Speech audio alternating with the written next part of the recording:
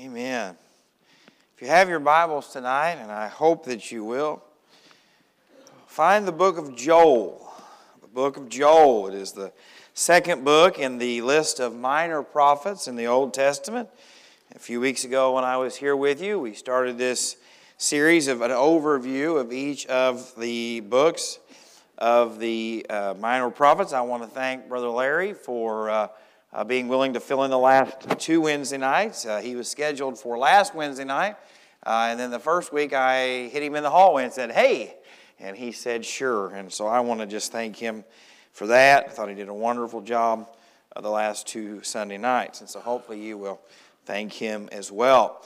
The book of Joel is a short book, but it is a very powerful book. Really, the theme of the book of Joel is a very simple theme. It is a theme that is found throughout the entire Word of God. And it is this, that we are sinners, and that God has a great love and a desire to forgive sinners. But in order to be forgiven by God, we must repent.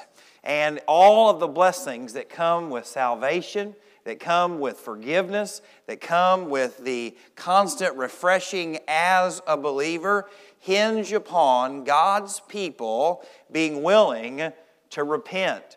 And let's just be honest tonight. I like to think we are one of the most conservative Baptist churches I know. We are pretty old-fashioned. We're pretty closed-minded sometimes, and I'm okay with most of those things.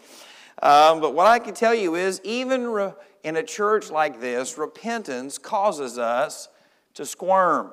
We'd much rather go to another women's conference, or we'd rather never go to a men's conference, or we'd rather have this or that. But every problem the church faces, every problem that a marriage faces, every problem that a home faces could truly be resolved if God's people would repent. Genuine, real, honest repentance. Let's all be honest, we make excuses. We can explain things away. But truly, if we want a time of refreshing coming from God, it requires repentance. And why repentance is so hard is because we're wicked. The Bible says we are wicked. You can try to clean it up, you can try to dress it up, you can try to explain it away like Joel or some of them other television preachers do, but the Bible teaches us that we are wicked and that our hearts are deceptively wicked, that we are wicked to the core. But yet, even because of that, God loves us. And God wants a relationship with us. And I'll be honest, I don't like going to the doctor. I don't want to go to the doctor because they always tell me two things. Stop eating as much and start exercising. I know that before I get there. It's not lost on me, all right? I know that the front porch has become a wraparound. I know that, all right? But when you hear him say it, it's just like, what do you say? And I always say something like this. I'm ready to go. I'm getting a new body. I'm good. I appreciate your concern, absent from the body, present with the Lord. And you say, well, that's a wonderful opportunity to witness. It's really not, because I'm not using it for the right reason. I'm using it to get my doctor to leave me alone. And it's the same way with sin. We can talk about our marriages, and yes, I wish my spouse would do this, or I wish my spouse would do that. But honestly, if we want to get really down to it, we really need to get honest about what is in my life as a spouse that's sin. We like to blame our problems on our children or children on the parents, but truly, when we get down to it, there is usually some sin that we are not wanting to deal with.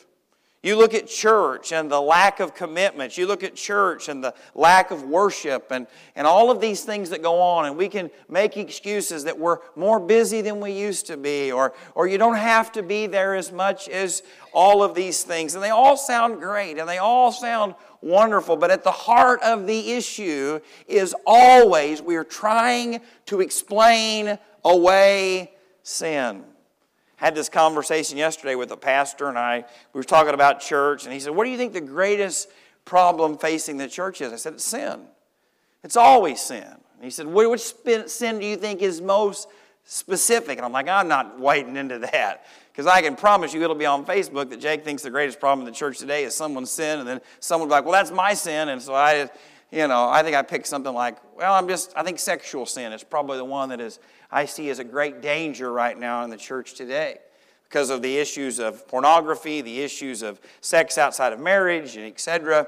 And the response was, well, I let the Holy Spirit convict people.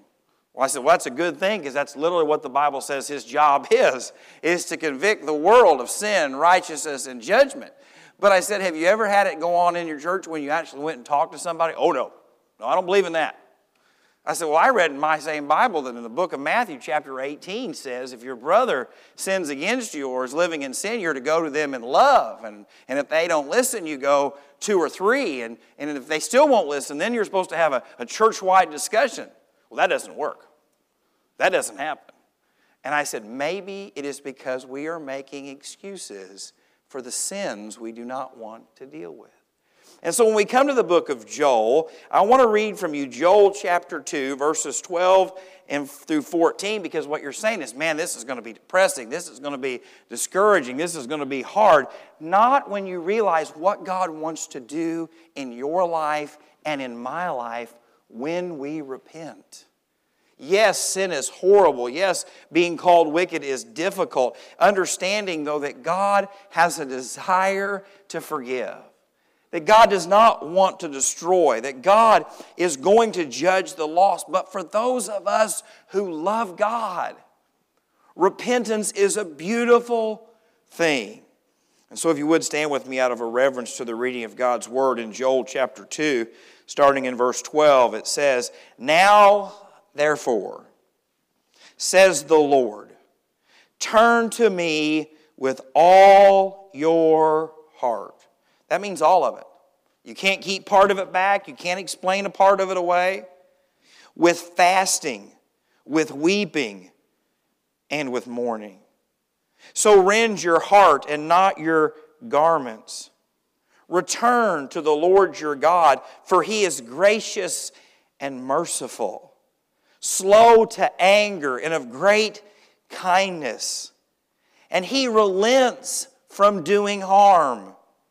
Who knows if He will turn and relent and leave a blessing behind Him, a grain offering and a drink offering for the Lord your God." Pray with me tonight. Father, we thank You for Your love, Your mercy, Your grace. Father, tonight I pray that this would be a time where You would search each and every one of us, Lord, that You would get into the very corners of our heart, Lord, the very excuses that we make, the very sins that we explain away, Lord, and truly bring conviction, Lord, and repentance and brokenness to this place. Father, help us be a people that do not explain our sin away, but let You wash it away. Father, thank You for the wonderful privilege to preach. God, You know I add nothing. I can do nothing. I just pray that I will not quench or grieve Your Spirit tonight as You are at work. And Lord, I ask it in Jesus' name. Amen. So hopefully you see from these verses what God wants to do. God wants us to return to Him. And in the situation of the book of Joel, we really don't know anything about the author. We really don't even know exactly when it was written. And we don't even talk about any specific sin that the nation of Israel has dealt with. He is just telling them that you know what you've done. You and I know how we have broken God's law, how we have rebelled against Him. But God wants us to return to Him. Now, I don't know if you know this or not, but there have been some people that hurt me that I didn't want to return to me. I was good with them leaving me alone and never speaking to me again. Now, I know you would never say that because you're really spiritual and really wonderful and really kind, but I'm going to tell you, I've seen people walk out the door that I said, don't let the door hit you where the good Lord, all those kind of things. I've felt that way before. I know that's my heart, and if someone becomes a burden enough, I'm just like, hey, go be someone else's problem. Some of your spouses probably think that, right? I took them off their mother's hand, and that's the biggest problem I've ever had.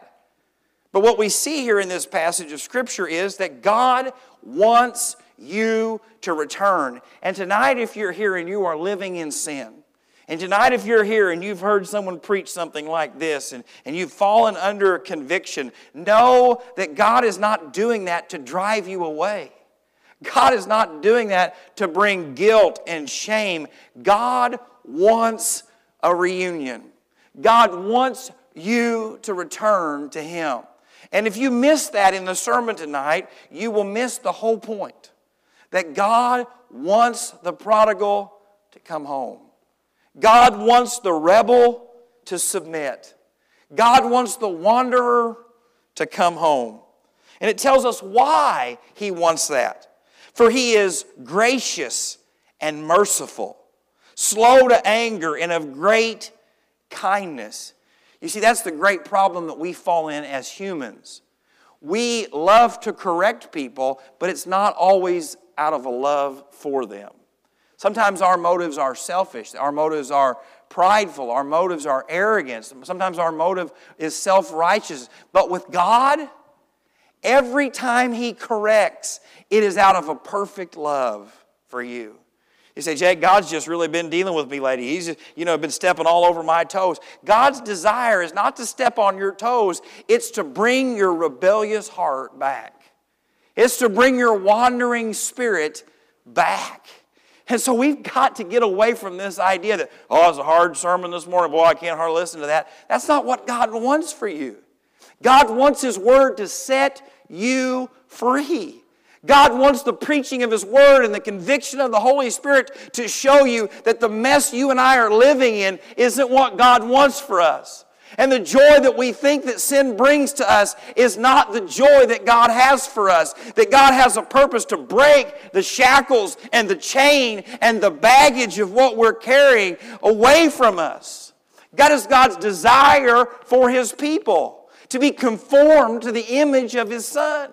To have the peace and the joy. And what God knows is sin will rob you of that. I am an extremely anxious person over stuff that doesn't matter. Most things don't bother me. But when I was in high school, before every ball game, I would open up and close my uniform bag like 758 times to make sure white pants, white top. Green pants, green top. Both of my shoot-around shirts. All shoes. Because my greatest fear in life was to get to a ball game and be missing something. I would open it, and close it. And so I recently took my daughter to a ball game. And I said, you need to zip your backpack up. She goes, I can't. I said, zip the thing up before something falls out. She's like, I can't. I said, what's wrong with you? She goes, I have to sit here and check it over and over again to make sure white and green and shoes. I said, that's so weird. And as soon as it came out of my mouth, I thought, she gets that from her mother. No, I knew exactly. But that is my fear. The same way with going on the airplane to Phoenix. And I was terrified that I had forgot something. Then I was terrified that my carry-on was going to be too big. And so I'm measuring it at home, and I'm measuring it at home, and I'm opening it, and I'm closing it. And I stop halfway to St. Louis and check it again. And I go to Walmart and buy extra stuff just because what happens if your deodorant just magically blows up in your backpack, right? You can't. Those kind of things that don't matter. I'm just like a fat kid in a candy store. I'm just so excited, right? And in my life, I've had to be reminded that those things don't matter. That those things aren't important. But it is so important for you and I to realize that we all have real struggles. We all have real issues. And what we forget is that while we stress over things because we think we're going to lose something, we stress over what it's going to cost us. We never think that when God asks us to lay aside something, to step out in faith, that what God has in store for us will bring us more fulfillment than what we had. Now, I didn't say happiness like Joel would say, all right? Because sometimes God will take you from where it's comfortable and enjoyable into a fire. Sometimes God will allow you to be thrown into the lion's den like Daniel. Sometimes God will allow you to be thrown into the fire like the 3 Hebrew boys. God doesn't always take you from a life of comfort and joy and to put you into a place of happiness, but where He will put you and what He will replace it with is contentment. a real identity of purpose, that I'm where God wants me to be. I'm doing what God has called me to do, and God can work in my life. And so with all that said, now we're going to jump in the overview of this book. So in chapter 1, verses 1 through 20, we're not going to read them all. Do not freak out. We see that there is a current judgment and a need to repent. What is going on is there has been a great locust infestation in Israel. And Joel has been told from the Lord that it is because of their sin. We always must be careful not to attribute things to God that He has not told us are His. But yet we also must be very careful not to explain away God's judgment.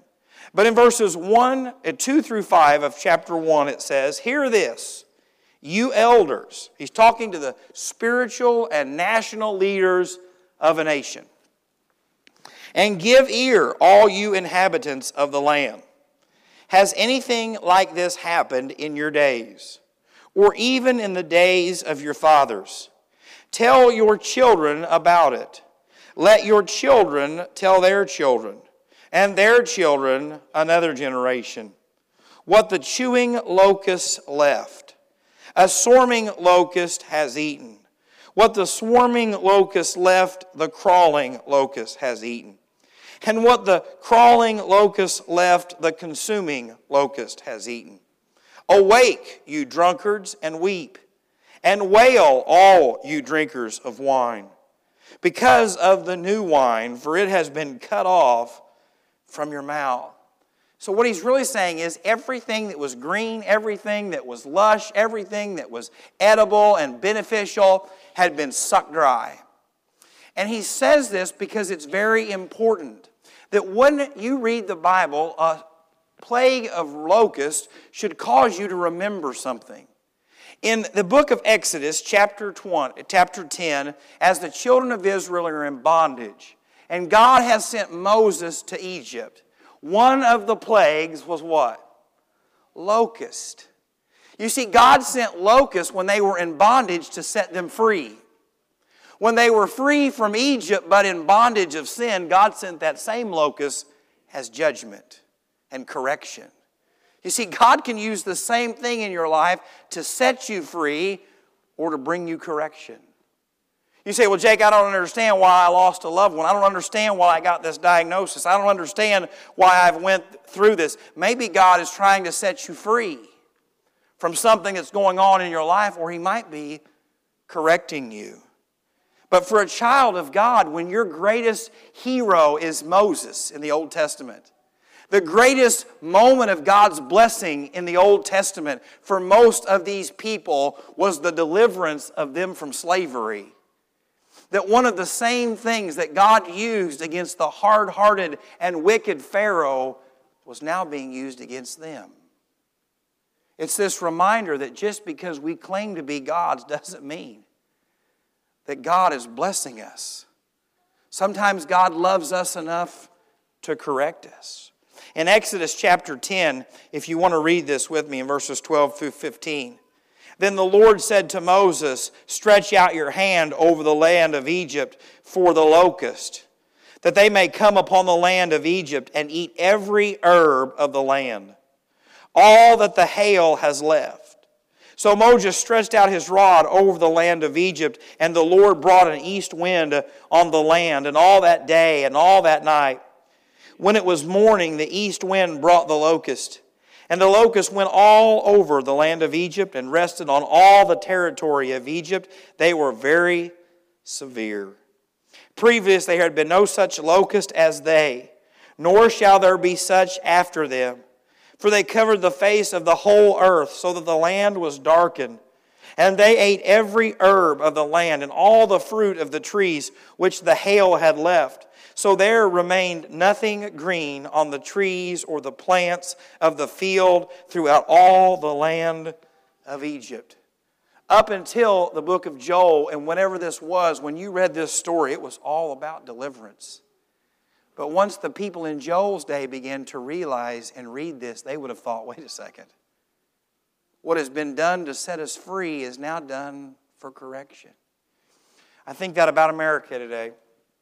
You say it's political, it's not. You can take it for what it's worth. God has blessed America second only to Israel in human history.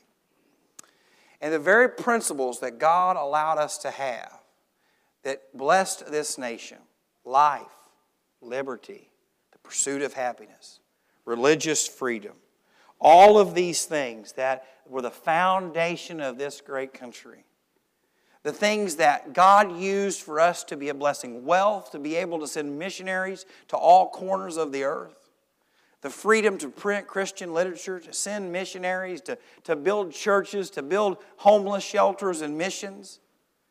Those same freedoms are now being used by the wicked to justify the sin and wickedness of this world. Things like homosexual marriage, things like abortion, things like transgender, all of this nonsense that God's Word has clearly taught is now being used under the same blanket of things that we would have considered great blessings. The freedom of religion has now become the freedom from religion. And what we need to recognize is this: what God used to bless us at one point, when a nation abandons Him, He will use those same things to destroy. You think about the great wealth and prosperity that God has brought upon this nation. And before you quote some ill-fated verse that's not in the Bible, it says, the love of money is the root of all kinds of evil. Money is not evil, but greed will lead you astray. We have now become a nation that is so greedy and so envious and covetous that no one can have things without someone else wanting them. Certain people have decided that they can get rich no matter what it costs. And that same wealth and freedom and privilege that God gave us as a nation is being used to bring judgment on ourselves. And what you and I should look at and say, we've seen this before. We are reading this in the book of Joel. When a nation that is blessed by God forgets their God, God's decide that it's time for correction. You say, that doesn't apply to me, Jake. I'm a believer. Listen, God will correct you the same way. If you're like me, you love the local church. The local church is not perfect.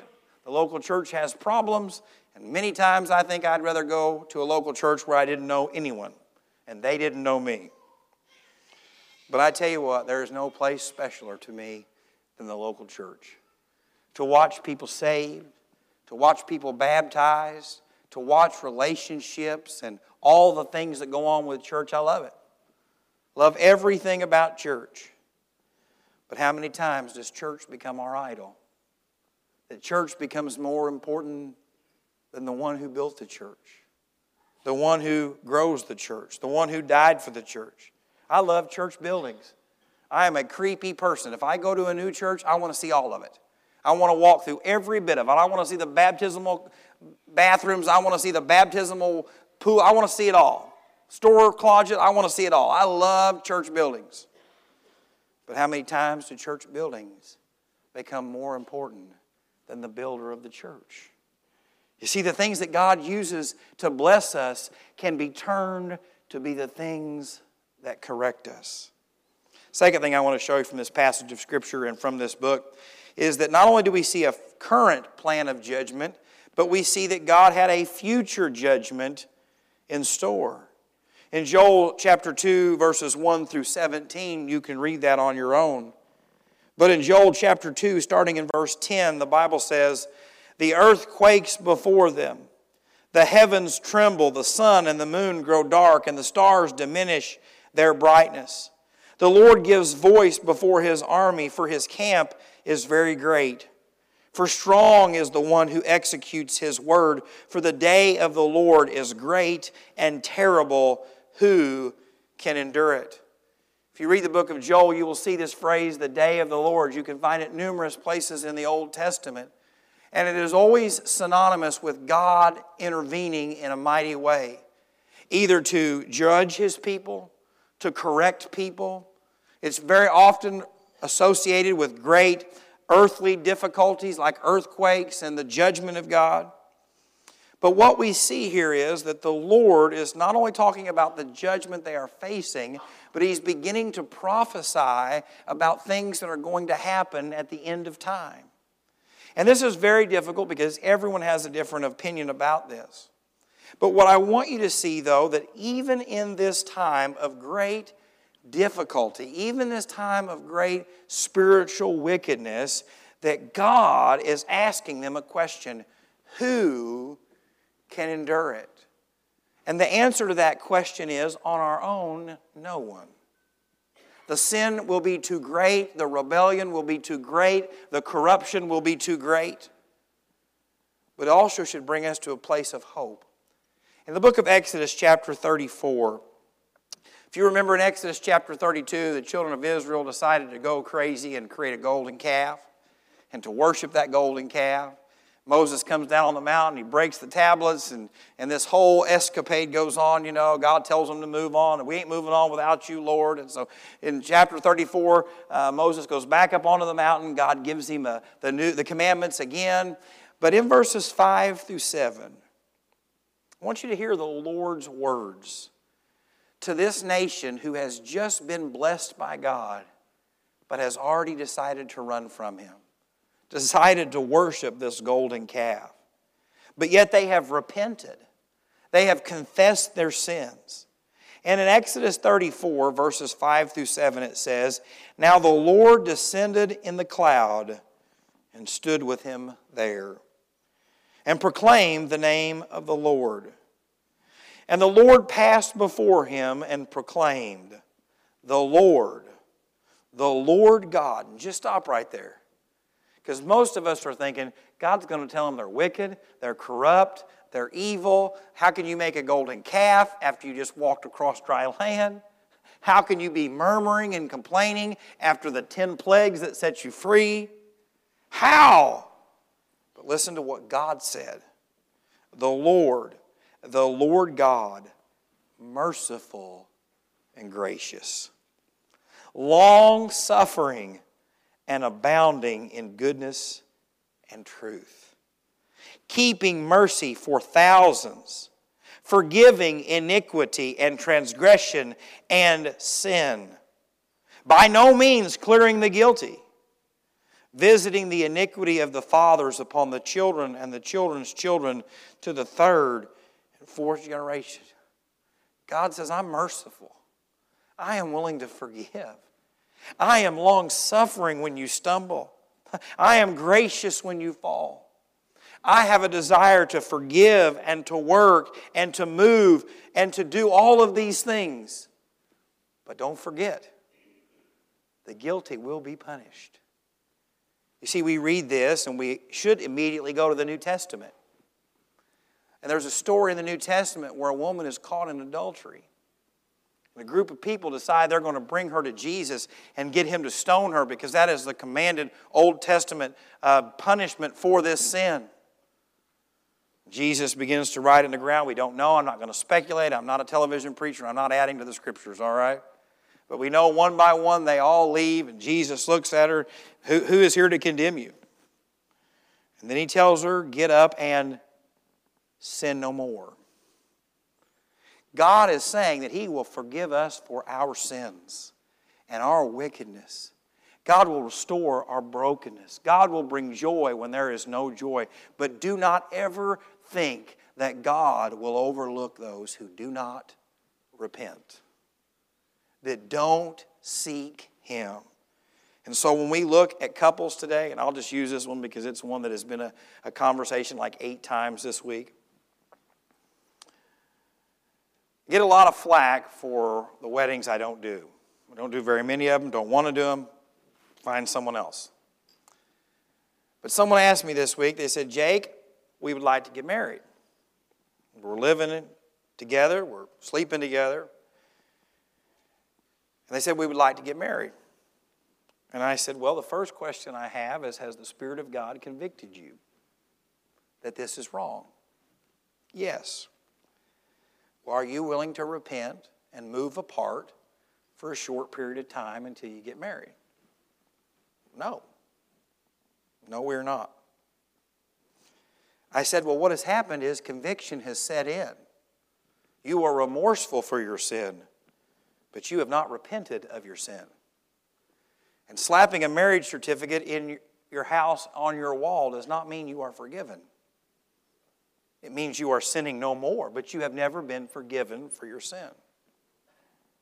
One of the greatest moments in my ministry here at 10 Mile was when I had this conversation with a couple, and they said, we will.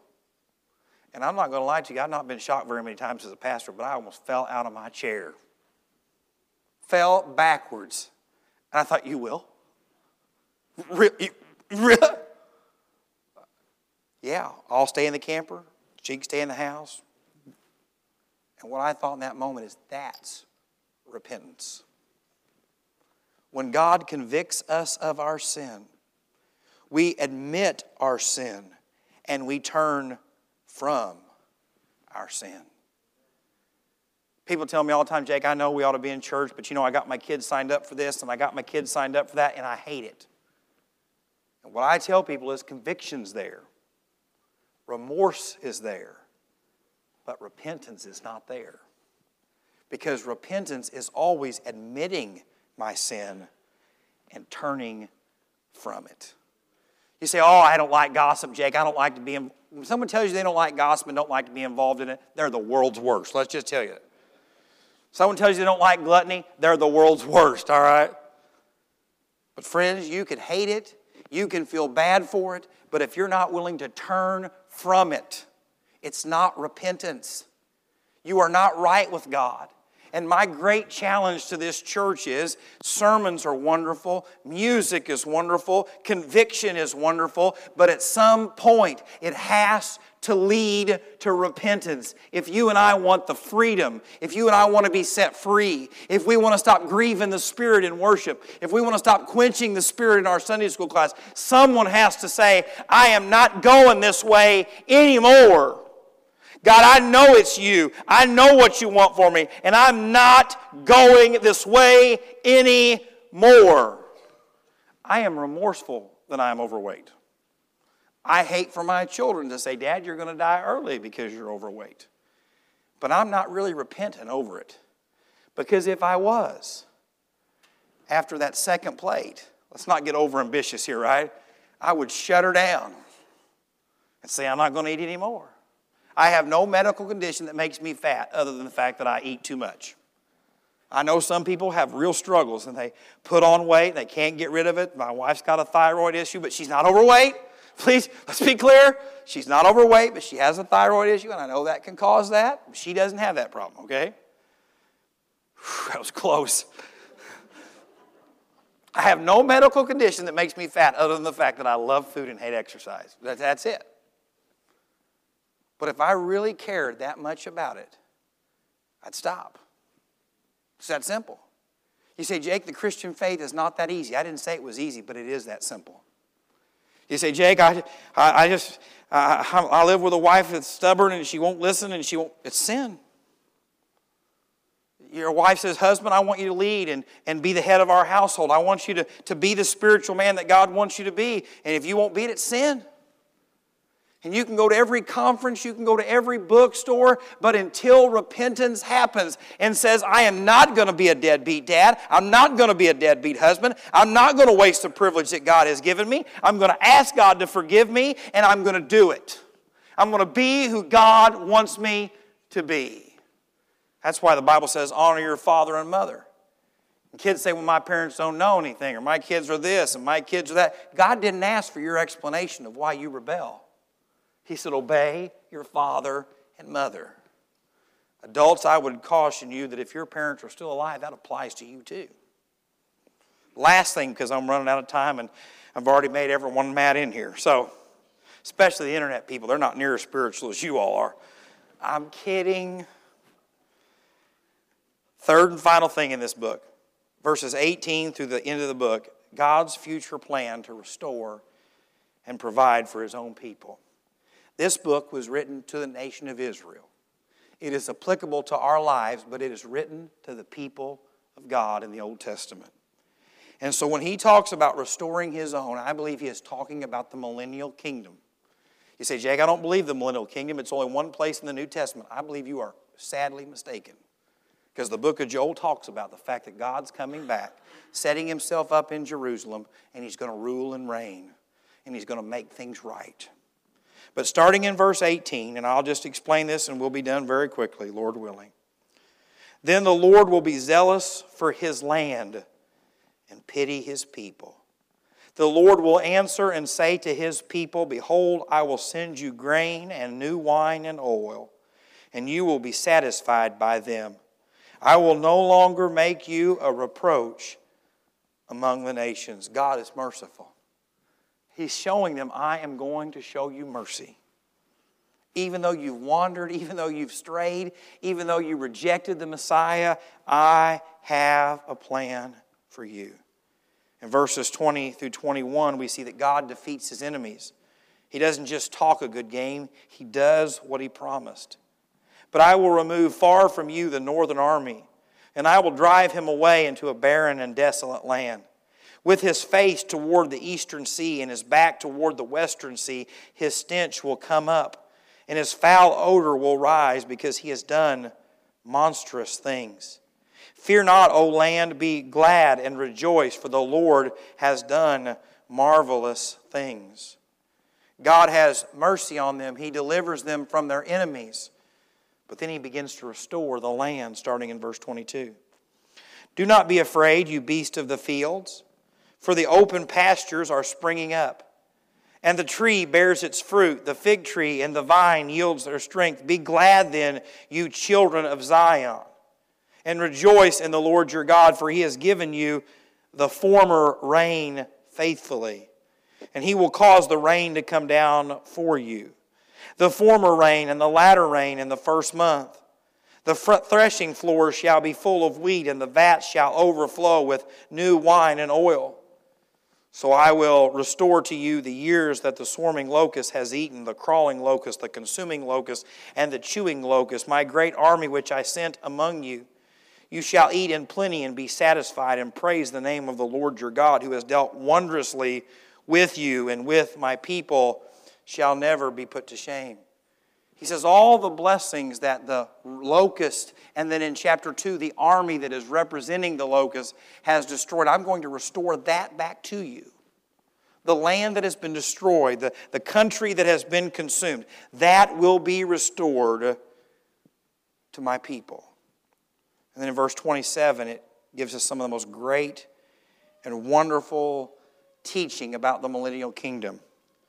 Then you shall know that I am in the midst of Israel, and I am the Lord your God, and there is no other. My people shall never be put to shame. Some people like to view this as the Holy Spirit, but yet in Joel 2, verses 28 through 32, he begins to talk about the outpouring of his Spirit. And the Apostle Peter references that in the book of Acts. But here he's talking about being in the midst of them. I believe this is when the temple is rebuilt and the Lord reigns on this earth for 1,000 years among his people. My people shall never be put to shame. It has not been fulfilled yet because the Jewish people are still being put to shame. But I want to close with this. While this is a book of judgment, while this is a book of correction, it is a book that gives great hope. That the mess we are in does not have to be the mess that we stay in. And even though we might have brought sin and division and discouragement into our life, into our marriage, and into our home, that God has a plan to restore. And in Joel chapter 2, starting in verse 28, I believe you saw a taste of this at the day of Pentecost, but yet it will be truly fulfilled in that kingdom. And it shall come to pass afterward that I will pour out my Spirit on all flesh. Your sons and your daughters shall prophesy. Your old men shall dream dreams. Your young men shall see visions. And also on my men servants and on my maid servants I will pour out my Spirit in those days. And I will show wonders in the heavens and in the earth, blood and fire and pillars of smoke. The sun shall be turned into darkness, the moon into blood, before the coming of that great and awesome day of the Lord. In verse 32, a beautiful verse, and it shall come to pass that whoever calls on the name of the Lord shall be saved. For in Mount Zion and in Jerusalem there shall be deliverance, as the Lord has said, among the remnant who the Lord calls. Now what this means is, if you're living in a country, think about the country of Ukraine right now, and you see these pictures of homes and fields and businesses gone, destroyed. They're dead in the street. And in that moment, someone stands up and prophesies and says, this is the judgment of God. I'm not saying it is. I'm just using it as an example. And you realize, I can't believe it's this bad. This is awful. This is terrible. And then that same prophet says, but hey, there's another day that's going to be even worse than this. And you're thinking, oh, what? I hope I'm not around for that one. And then he says, but wait. Even though it's going to be bad, there is going to be someone who comes back and makes it all right, who restores what has been stolen, who restores what has been broken, who repairs what has been damaged. And most people say, well, the United States government's going to bail us out. It ain't the United States government this time. It's the King of Kings and Lord of Lords. Jesus is coming to set everything right. But what is assumed in this book is repentance. It's assumed that the people of God are going to repent. For instance, at the 3.5 year point of the Great Tribulation, when the Jewish people turned to the Lord instead of the Antichrist, a great time of repentance. As a church, are we going to repent, or are we going to be the same that we've always been? As a husband, am I going to repent and watch God do amazing things in my home? And as an individual, am I going to repent and watch what God can do in my life? Because, friend, the mess is guaranteed. Sin is guaranteed in your life as long as you are alive. You're going to struggle with it. You're going to battle with it. You're going to have to crucify your flesh every day. And friends, if you don't get to experience the forgiveness, it will consume you. It will drain you. Most Christians cannot believe that God would forgive them. That's why we don't have any joy in church. Psalms 47 says, clap, shout, rejoice for the Lord. You say, I don't believe in doing that. Well, then you argue with the writer of Psalms. That's performing, it's faking it. No, it isn't. Not if there's just joy overflowing. Some of you could use it. Some of you, as the Spirit's working on you, you're explaining that on heartburn. It's not heartburn. The Lord's trying to do something in you. But friends, if you don't believe that restoration and forgiving is coming, then you will always be consumed by your failures. And what God wants you to know tonight is He knows you have failed, but He still calls you His own. He knows that you have stumbled, but He still has secured you in the palm of His hand. He knows that you have wandered and strayed and faltered, but He has never erased your name from the Lamb's Book of Life. And so tonight the great challenge is live in the forgiveness that you can experience if you and I will just repent and get right with Him. Father, tonight we thank You for Your word.